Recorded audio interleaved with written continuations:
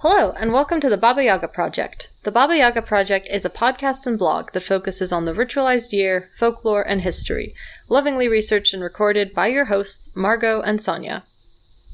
Hi, my name is Margot, and I have a master's degree in American history with a focus on Indigenous studies. And I'm Sonia, and I'm doing a PhD in medieval history.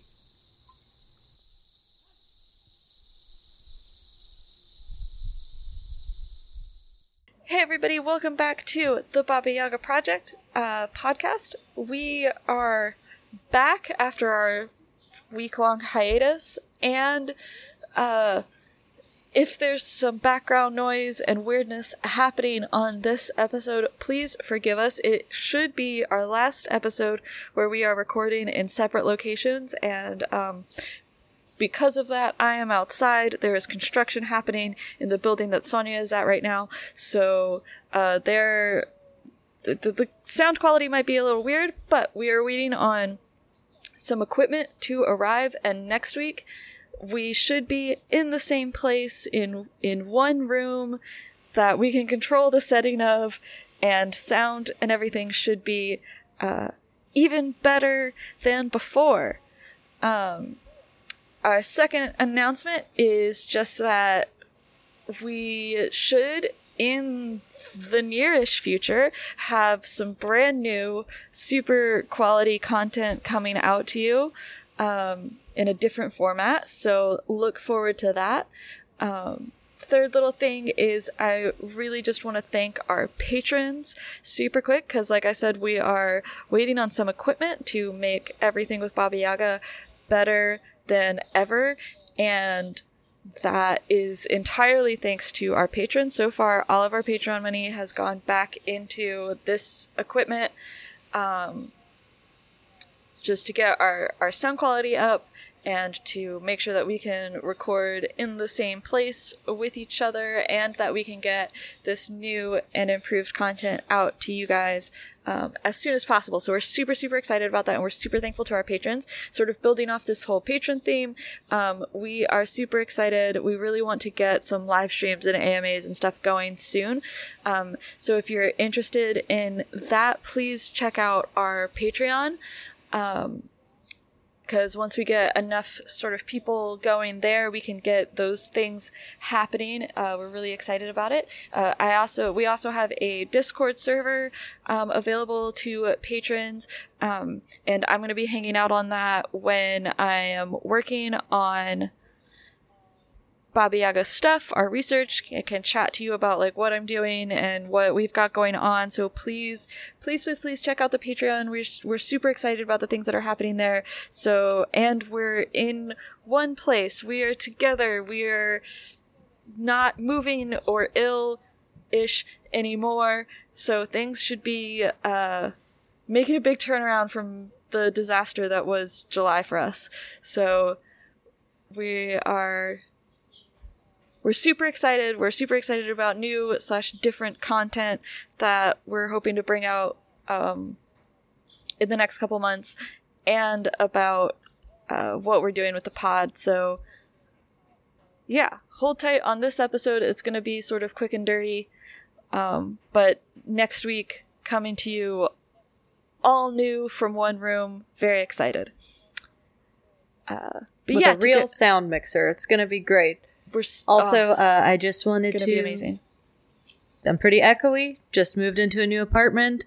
There's construction going on in my apartment, but it's gonna get better, as Margot said. You can definitely hear the concrete drill right now. Also, I did want to apologize to all of our listeners and anyone who follows us on social media, and especially our patrons. July was mostly my fault for why we were not terribly active on there, because I have been quite ill through July. It was not COVID. It was not. It's all taken care of now, though. Like I'm better. I'm fine. But I was not doing great. But we've sorted countries. It out. I've taken my. Well, yeah. I also moved countries. So between being very, very sick and moving to a new country, I dropped off social media because I was having a hard time, like, staying awake. And it's all good. Not, like, retaining food in after I'd eaten it. So now that problem seems to be solved, things are looking forward. Great. We're looking to the future now, so everything's gonna be just super like dope. the people we're going to talk about in this episode. Exactly, we're back. Just in one that was a country, transition. In one city. We're gonna be in one room soon. We're fully vaxxed, ready but to we're go, gonna making content for y'all. But also, we're moving forward, just like the people who we're going to talk about today. Yeah. Because this is the coming of age / adolescence episode where you are moving forward into your future. So, let's do this. I have to speed run my portion of this. There will be more content up about it because of the drilling. So, let's go. Go for it. Let's do it. Okay, so basically what you have is, for a lot of antiquity, there is a very defined, like, rigid, you are a child, you have now come of age situation.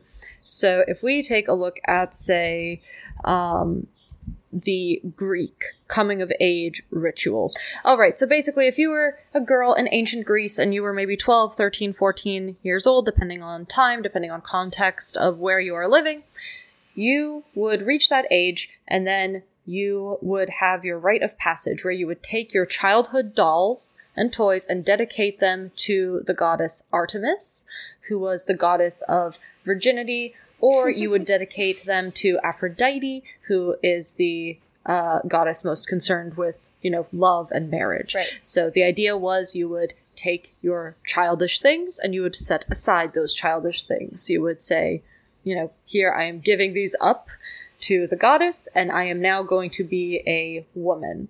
This would often also involve a change of clothes. So, for example, when Greek girls in ancient Greece would become a woman in this ceremony, you would swap out from wearing children's clothes, and you would then put on a garment called a recta, which means an upright tunic, because it was woven on an upright loom rather than, like, say, a hand loom or a horizontal loom. When we look at Roman coming of age rituals, it was more so focused on young boys who were coming of age into, being seen as adults or at least adolescents. They would take off their bulla, which was a protective amulet that you would be given as a child. And it was supposed to both mark and protect underage youth, basically. And then he would take that and dedicate it to the household gods. He would then assume a man's toga rather than a child's clothing. And he would be enrolled as a citizen on the census and begin his military service. But as we, move into the out of antiquity and into the Middle Ages, these kinds of lines become a bit more blurry, right? So you're kind of stepping away from this exact line in the sand as the Middle Ages progress, essentially. Where more and more you don't have this, like, firm divide of, like, you are a child, you are a man, or, like, you are a girl, you are now a woman.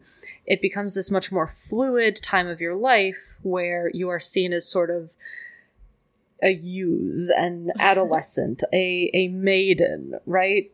Mm-hmm. And for a lot of people, this stage of life, rather than, like, this is when we start seeing it more so become its own stage of life. Because before, you kind of had, you are a child, you are an adult. And in the Middle Ages, we start to see more and more this idea of the adolescent. There were still, like, actual age-based, kind of coming of age rituals, especially in the upper classes. For example, if you look at knighthood, right? Like, you couldn't become a knight until you were, like, you couldn't be knighted typically until you were like late teens, early 20s. So like that would maybe be more of a transition to like full adulthood in that kind of social circle. But for the most part, the big like division, like the big coming of age thing would really be like getting married, and then that would be how you would become seen as like a full adult in the community. But as we've talked about in previous episodes, and we'll talk about more in the future, in the Middle Ages, we also see age of first marriage gets higher and higher than it was in antiquity. For a variety of reasons, mostly to do with, the fact that we see a move away from like fully 100% arranged marriage in the West. That's not to say that there wasn't still like parental involvement and family involvement, but again, often, especially once you get the spread of Christianity, there's a big premium put on like marriage is a sacrament, therefore both people have to be willing participants and they have to be, you know, able to understand the commitment they're making. So you can't, it becomes much less common for like a 12-year-old girl to get married to, you know, a 35-year-old man or whatever. Like you want someone who's actually like fully cognizant, basically, and fully matured. And the other thing is, especially in Western Europe, we see the rise at this point of the not quite the single family home yet, but we see a situation where it becomes more and more normalized to move out of your parents' home, right? So when you get married, in a lot of cultures in antiquity and even up till today, when after the bride and groom are married, they will move into the groom's parents' home, right? And you have this like intergenerational household. But through the Middle Ages, especially in Western Europe, there's a move away from that and towards, you know, the bride and groom set up their own house right away, which means, you know, in a multi-generational household, you can have your wife be a 12-year-old girl because realistically your mom is still running the household, or maybe your grandmother is running the household, right? Like she's doing all of the actual like household management, doing all of these tasks, right? Whereas if you're going to set up on your own, you need to marry an adult woman. You need to marry someone who has all of the skills she's going to need. She needs to know how to weave, how to sew, how to prepare wool, how to prepare linen. She needs to know how to keep a garden, milk a cow, make cheese, make butter. She needs to be able to be also physically strong enough to carry water, carry wood, start the fire keep the fires going in the household hearth. She has to be able to make bread. She has to be able to make, you know, basic household repairs. She also needs to be able to do things like figure out, you know, how much food do we need to survive through the winter?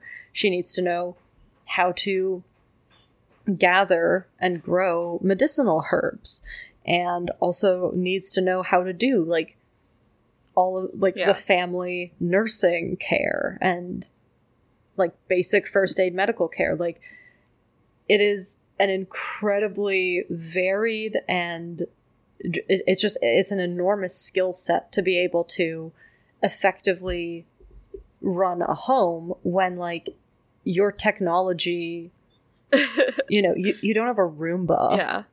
You don't have a slow cooker. You don't even have like, you know, like even things that we completely take for granted, like, oh yeah, I can get vegetables that I didn't have to grow at the supermarket. Like, so this is really all of your food, your clothing, all of the, like, any sheets, linens in the home, all of the food preservation, all of the food storage, basically all of that is the woman of the house's role. So again, because you have this delayed marriage age, because you suddenly need your wife to be an adult, you get more and more this adolescent stage. And you kind of get this question of, okay, well, so what do we do with these people who clearly are not literal children, but who also are not necessarily financially or emotionally or physically ready to go and start their own household? Well, we see a big rise in basically children, like I say, like teenagers, right? Like, you know, even starting as young as 13, 14, you are being sent out to work. So you might get an apprenticeship with someone, often, especially if you are a boy, although there were some apprenticeships that a girl could do sometimes in some cases. You know, maybe you could be taken in by like a female brewer and learn how to brew beer, you know, in a particular way that wasn't just like, I don't know, like the regular home brew, right? And typically at this age, again, not to say that there weren't apprenticeships in antiquity in the classical world, but like this becomes sort of its own like life stage where it becomes very normal for like the life stage that we would see as like teenagers and early 20s. You're either taking on an apprenticeship if your family has the money and the means to pay for it, or you hire yourself out as a laborer of some kind. So for women, that often means working as maids, working as servants, doing domestic work, or you might work on a farm, you might do certain categories of farm work, such as, you know, you might be a milkmaid, right? So your job would then be you're working on a farm away from your parents, away from your, you know, your family in a lot of cases, and you're bringing in some amount of money. So then that means that you're able to save up some cash so that you'll be able to start your own home when you do meet someone and marry, and, you know, you're ready for that stage of life. Same with boys. If they weren't going to go into an apprenticeship, they would often become, you know, day laborers or farm laborers. They might help with, you know, they might be hire themselves out to go work for somebody, like shearing sheep or working to bring in the harvest seasonally. So that was essentially what it became, was this sort of chance for you to maybe, in a lot of cases, move away from your home village. Again, it was especially prominent in a lot of Western Europe. In order, A, to earn some money, B, learn some skills, and C, possibly make some new connections and, like, meet new people, because, you know, you've probably met everybody in the village by the time you're 13 or 14 years old.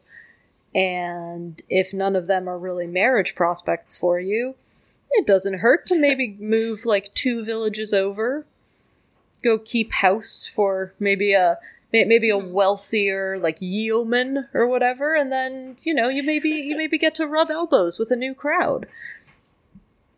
So that was essentially a lot of what adolescence looked like through the Middle Ages and into like well into the early modern period. It was very normal for, you know, it similarly to how we would think today of like going away to college or university. Like there it's like, oh, you go away to become a maid or an apprentice, and you know, you learn new skills in a new place.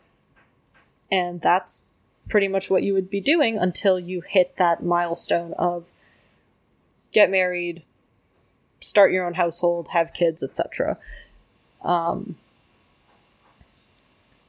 even for people who, for whatever reasons, did not get married, you know, typically you would find a more permanent position, right? Or like a permanent living situation, whereas adolescence tended to be marked by somewhat Right. more somewhat more impermanent. Like it was seen still as this sort of transient stage of, okay, you are in the process of learning to become a blacksmith, or you are, you know, a maid working in a household, but you're not going to be doing that forever because, you know, we understand that you're probably going to stay with us for maybe a few years and then you're going to move on, right?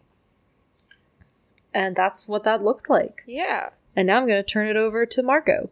Okay, so I am going to continue this conversation by talking about our sort of lack of firm moment of coming of age, and sort of how we created this space that exists between child and officially being an adult, and how that's gotten sort of so fuzzy and weird. So, right, Sonia has just gone through what happens, you know, after you, like, officially become an adult, and you have these moments where, like, there is a real transition into, like, early adulthood, and I'm going to talk about how that sort of, like, falls apart. So, essentially, I'm talking specifically about the concept of a teenager and this development of youth culture, and if what I'm talking about, like, really excites you, you're, like, really into it, our book club for this next month, for the month of August, is going to be the book that I used as sort of the main source for this episode. It's called Teenage, the Creation of Youth Culture. Well, Teenage, the Creation of Youth Culture. It's super fun, awesome little text, so check out the book club, and I'm gonna have that up by the end of the week, the sort of rundown of what that book is about. So when we talk about teenagers now, we tend to mostly be thinking about the concept that arrived, like, after during the post-war years. So after World War II, when we have the development of suburbs and high school and, like, youth and teenager as a marketing demographic.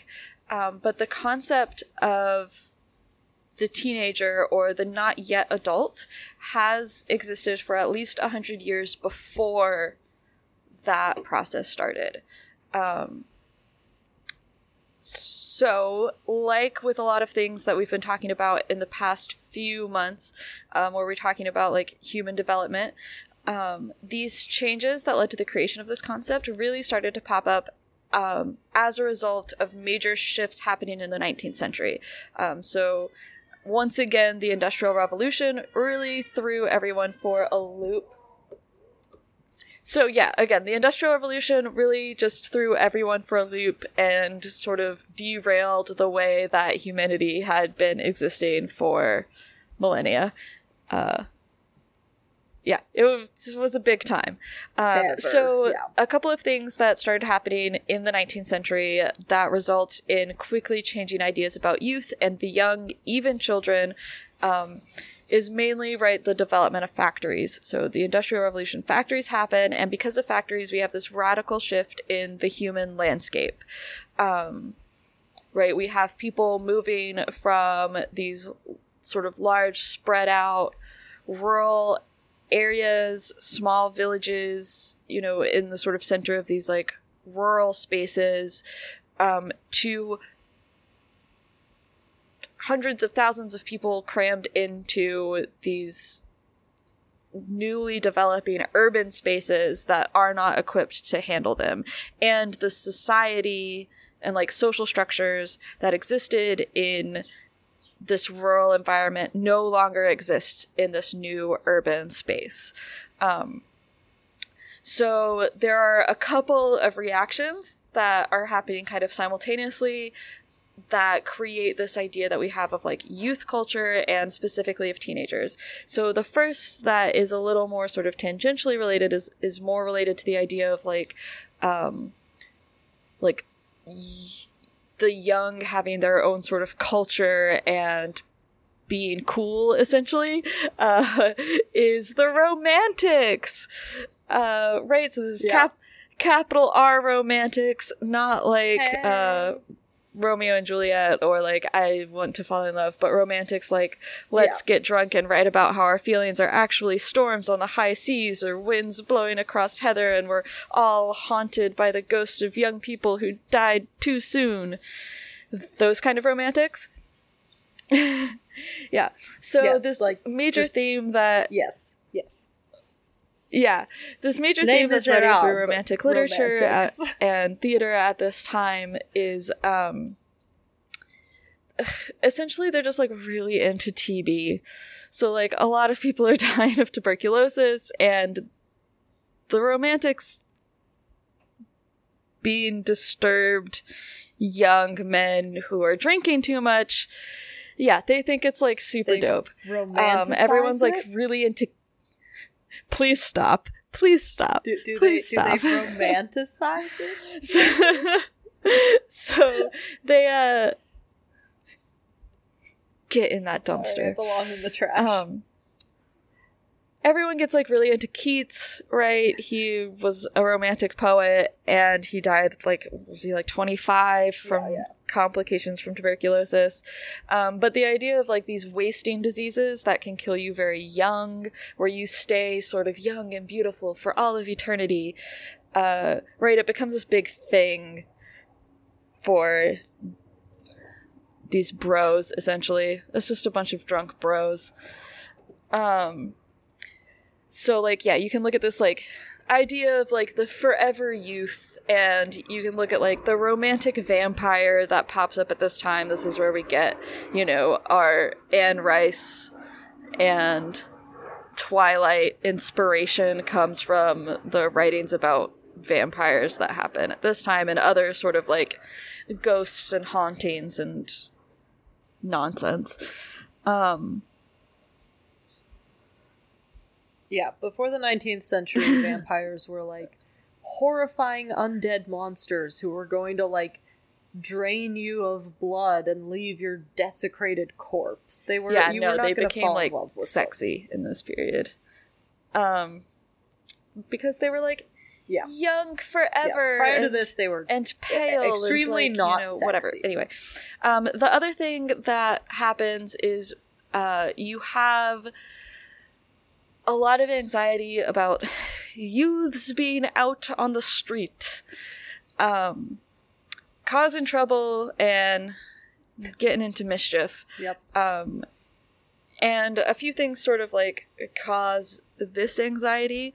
Right. Again, mentioning we have this new urban environment. So families are moving into this urban environment. They don't have the societal structures that existed before. You don't have these rural societies that are like very tight knit and supporting each other. It's just a lot of people, possibly from all over the world, coming into this urban center, just sort of being stacked on top of each other and working in factories. So not in these community spaces where you're farming together, harvesting together. You have a lot of leisure time to like be with each other, and you also like have probably lived there for generations. So like, to go back to what I was talking about before, like maybe as a teenager, you would move like a few villages over, and you maybe wouldn't be like super acquainted with everyone in town,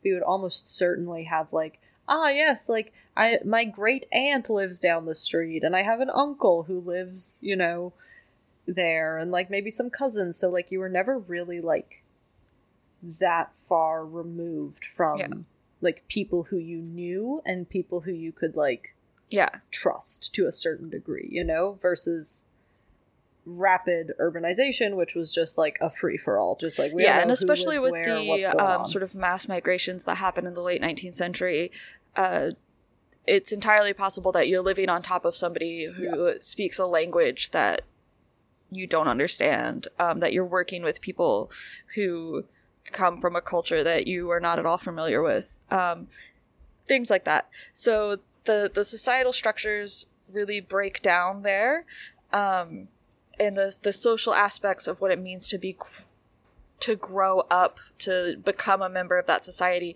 no longer exist. So you have this breakdown of the coming of age rituals, these strict divides and responsibilities, of marriage rituals. All of these things sort of break down as a society urbanizes.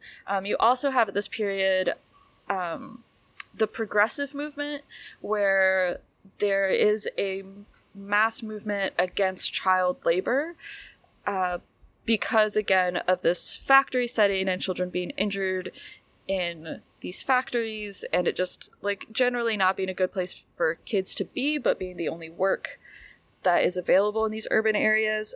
So you have this move against child labor, which for a period displaces older children, right? So there isn't yet formal compulsory education, but also they cannot be working. So there's just a lot of youths out on the street. And this does, on a level, eventually lead to compulsory education bills. There's obviously like a lot of other things that go into this and contribute to the development of compulsory education. But you can check that out on our episode from almost exactly a year ago in September about schools and why the school year looks the way that it does. But yeah, so there's a lot of people sort of out on the street, and as we talked about with like the aging of the boy in our, was that our last episode or 2 episodes ago? We have this, we have a recent episode. These like boy novels and things that are sort of coming up to talk explicitly to this group, and sort of like deal with these anxieties that are coming out of that. There is this one instance especially that becomes like a huge problem for Americans to deal with, and that was the incarceration of Jesse Pomeroy, who was a teenage serial killer. He killed a bunch of younger children in these really sort of horrifying and brutal ways, and people didn't know how to make sense of it or how to understand like how he hadn't been caught for the years that he was out doing this. And he was sort of like all over newspapers, and there were sort of 2 understandings of it. Either he was completely insane, or if he wasn't, then he was just absolute pure evil, and that's what was going to happen to these, you know, young people who were living in these urban areas. And so people really had to like confront and deal with like what is going on, and like how do we deal with like mass migration and like this new society that's based on materialism and consumerism and this like mass production, right? We don't have the moral center that the church would have played in previous generations. And it becomes like this weird space of like what do we do with this? So sort of between this idea of like, right, the this like male youth that's sort of, you know, of working class out in the streets causing trouble, and or like being victimized by this new system, right, that you see in like Dickens novels and things like that. You have that idea of a youth who's obviously no longer a child, but also not an adult. So you have that, where it's like clearly this person is still being formed, and what's happening to them now is going to influence whether or not they can become a good person or not.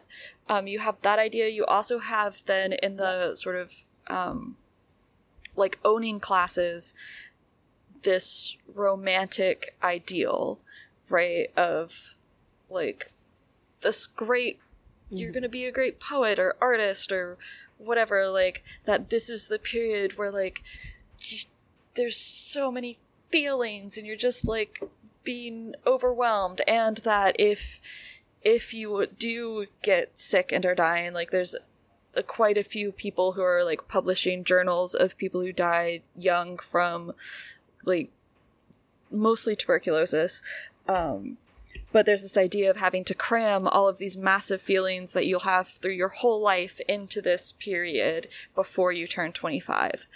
And so you have this like sort of new idea of someone who hasn't actually come of age but isn't a child anymore, and like what do we do with that? And compulsory education is one of the answers. Another answer is, especially for boys, that if left to their own devices, the sort of overwhelming emotions of this period of life would become too much and they'll become violent. And this is where sort of school sports and especially university sports come from. In the owning classes in North America, you have a lot of young men who are going away to boarding schools and are going to newly founded universities. And they're getting into all sorts of trouble. I think we mentioned some of the things that happened in medieval Oxford and Cambridge at some point in time in one of our previous episodes, but it really goes bananas in North America with like young men causing all sorts of problems for the towns around these universities. And in order to sort of control them, that's where like intramural sports start up, and this eventually becomes the university like sporting system as a way to deal with young people who aren't fully mature enough to deal with their feelings yet, to get all of this energy out in a way that's not going to like destroy everyone. We also have this period where there is more freedom for young people. You are more mobile. You're in an urban environment, so you're not being overseen by parents and the other generations in the way that you would be in, you know, rural environments. And as we sort of get into... Yeah. You wouldn't have, like, the... Yeah, it's like, you know, because even in... I was just going to say, like, if you were a maid, right? Like, even if your parents aren't there, the people you work for are expected to step into that role and oversee your behavior. And same with an apprenticeship, right? Like, whoever you're apprenticed to steps into the role of, like, guide and caretaker and making sure that you are behaving yourself appropriately. Just to interject that with you know, the way that in medieval and early modern society there were these sort of like quasi, I don't want to say parental figures, but like supervisors, if you will. Yeah. And we have, like, as we move into the like throughout the 19th century and then moving into the 20th century, we have things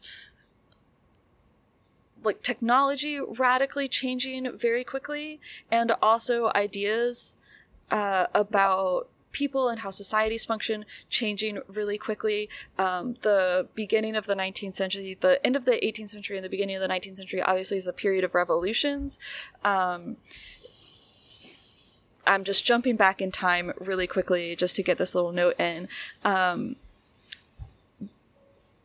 In the French Revolution, right, when you look at the Declaration of the Rights of Man, they have this this statement. Their Article 28 says that one generation can not subject to its law of the future generations, right? And as we like move forward in these new republics, right, the United States, the new Republic of France, and technology is changing, and we're entering these urban environments where children aren't being overseen by their parents in the same way, where you're getting like shift work and schools are becoming a thing. This idea of a generation gap starts to like enter the public consciousness. And that's when we start getting the ideas of like youth are in control of their own identities. It's not going to be this, they're not going to have the same ideas as their parents. They're not going to have the same culture even as their parents. That like a culture shifts not just from country to country, village to village, or county to county. It's from generation to generation, new ideas are coming up and people are experiencing things differently. And it becomes even like sort of more obvious as you move into the 20th century when you have the introduction of automobiles, and then after World War II, the suburbanization and the rapid increase of people attending school through the end of high school. So by the late 40s, most people, not most, but a majority of people in America are attending high school through their final year. So they're going until they're 18 to high school, and they have mobility. You know, you can get into a car. You have an entire place where everyone essentially is the same age. They're all a youth, right? And this sort of new mass market consumerism of the mid 20th century. And that's when like the term that had been coined earlier in the 19th century of teenager really becomes a tool in marketing. People start using it as a way to talk about the demographic when they're talking about marketing. And that's when it sort of like really takes off into the public consciousness of this is an entirely separate thing. This is in a whole new space of identity. And a whole new like life stage that hadn't really been considered necessarily its own thing before. Yeah. And we have this like, so then your space as a young adult moves further into your 20s. And things just become, there's a new idea of what it means to be independent, of what it means to set up your own home in your 20s then. Everything sort of shifts radically after World War II, and we get a new culture of a teenager. So youth culture had existed really from the 19th century and then become this force that we think of it today as like being cool and just, I don't know, not chuggy or whatever the youths, I'm not a youth, whatever they're doing now. Like that whole idea, that's right, you have fun of out that there. even being a thing really comes into being in the mid 20th century. Yeah. Sorry, my ending for this is just nonsense. Yeah, and I think I think it's really good though, because I think like right now we are at this weird like nonsense stage where you know, you're seeing a lot more like think pieces and discussions about, well, you know, in a way it seems like there's almost this circle back to like we need to adultify kids very quickly. You know, like you see all the like meme reactions going around, right, where it's like me at 13 and it's like a picture of like a 13-year-old who's like kind of gawky and has like rainbow braces and pigtails and like glasses that don't quite match their face and a nose they haven't grown into, and they're wearing like their camp t-shirt, and then contrasted with like 13-year-olds today, and it's like, wow, that looks like that's an Instagram model. Look at that contour, look at those cheekbones. And you know, this discussion we're having now where it's like, wait, maybe this was a really good thing to have a distinct like phase of, you are not an adult yet. You are not a actual baby. Like, you're not a child, but you're also not an adult. And I think, you know, I'm going to sound ancient saying this, but like, you know, being like, yeah, the social media is doing it. Because, you know, there is just so much more pressure, I think, now on young people in general, but especially like teenage girls to, you know, have this like adult like makeup and hair routine and like know all of the like know how to do their makeup earlier and earlier, and like do their hair up and exist in the public dress in this very adult manner as well. Like, yeah, exactly. Like, just to exist in public is a thing, right? Whereas in previous generations, I'm not saying they're obviously there has been a lot in the way of like teenage trends and, you know, hair and makeup styles, but it used to be a lot more distinct in a way that today it really is becoming less and less distinct. Like, you can look at someone and say, I don't know it. Like, you could be 25, but you could also be 15, and I have zero way of knowing just based on your picture from Instagram. Like, and that becomes a problem because a 15-year-old and a 25-year-old are very different mentally. Yeah. And I think we have to think about, like... I mean, I think it's just food for thought. And thinking about building in real life intergenerational connections again. Yes. Where it once again feels like safe to rely on parents, grandparents, and to have that sort of community support that fell apart with the Industrial Revolution, and then even more so with the advent of like the nuclear family in the 20th century. Like, it's not... wasn't a great idea.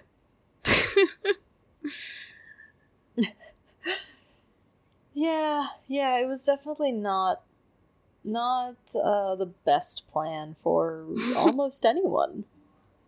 But I think there is something to be said about, you know, kind of questioning these assumptions of, okay, how adult should somebody be at certain ages?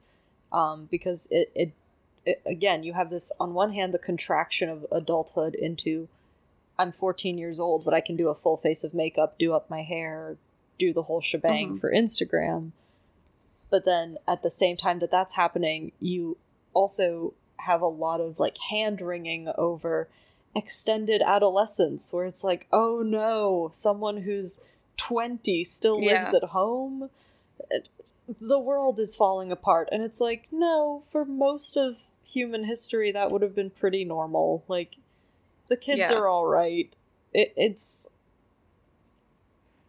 you know, we're all just in a very weird time to be existing as someone between the ages of about 15 and 30. It's just a weird situation all around, where you're on one hand expected to grow up really fast, but on the other hand, because of economic policy of the last 40 years, you often can't afford to do these things that would have been traditional hallmarks of coming of age, like, you know, moving out of the family home and having a quote-unquote, like, long-term stable job / career, and I don't really have anything else to say except that I think we're living through another like seismic shift in, you know, air quotes, youth, adolescent, not quite seen as a full adult stage, and what that means. Definitely. Okay. Well, next week we're going to be back together for real. With a sound mixer. And probably much more coherent notes. All right. See you next time. Woo! Thank you so much for listening to the Baba Yaga Project. If you want more awesome Baba Yaga content, you should join our Patreon, where you can get access to bonus content, exclusive merch, our super special Discord, and extra book club content. We want to specifically shout out these Patreon members. Yes, special thank you to John, the Age of Darkness podcast, Christian, Jessica, Jack CW, Whispering Sage, Annie, Adriana, and Katerina. We are delighted to have you on board, and thanks again for helping make the Baba Yaga project possible. Thank you so much. Thank you for listening to the Baba Yaga Project, and as always, thank you to all our patrons for making this project possible. Please follow us on Twitter, Instagram, and our website for the most up-to-date happenings in the project. Also, please consider supporting us on Patreon. It'll really help us continue the project and expand in some really exciting ways, and there's Patreon-exclusive merch. Thanks again, and we'll see you next week!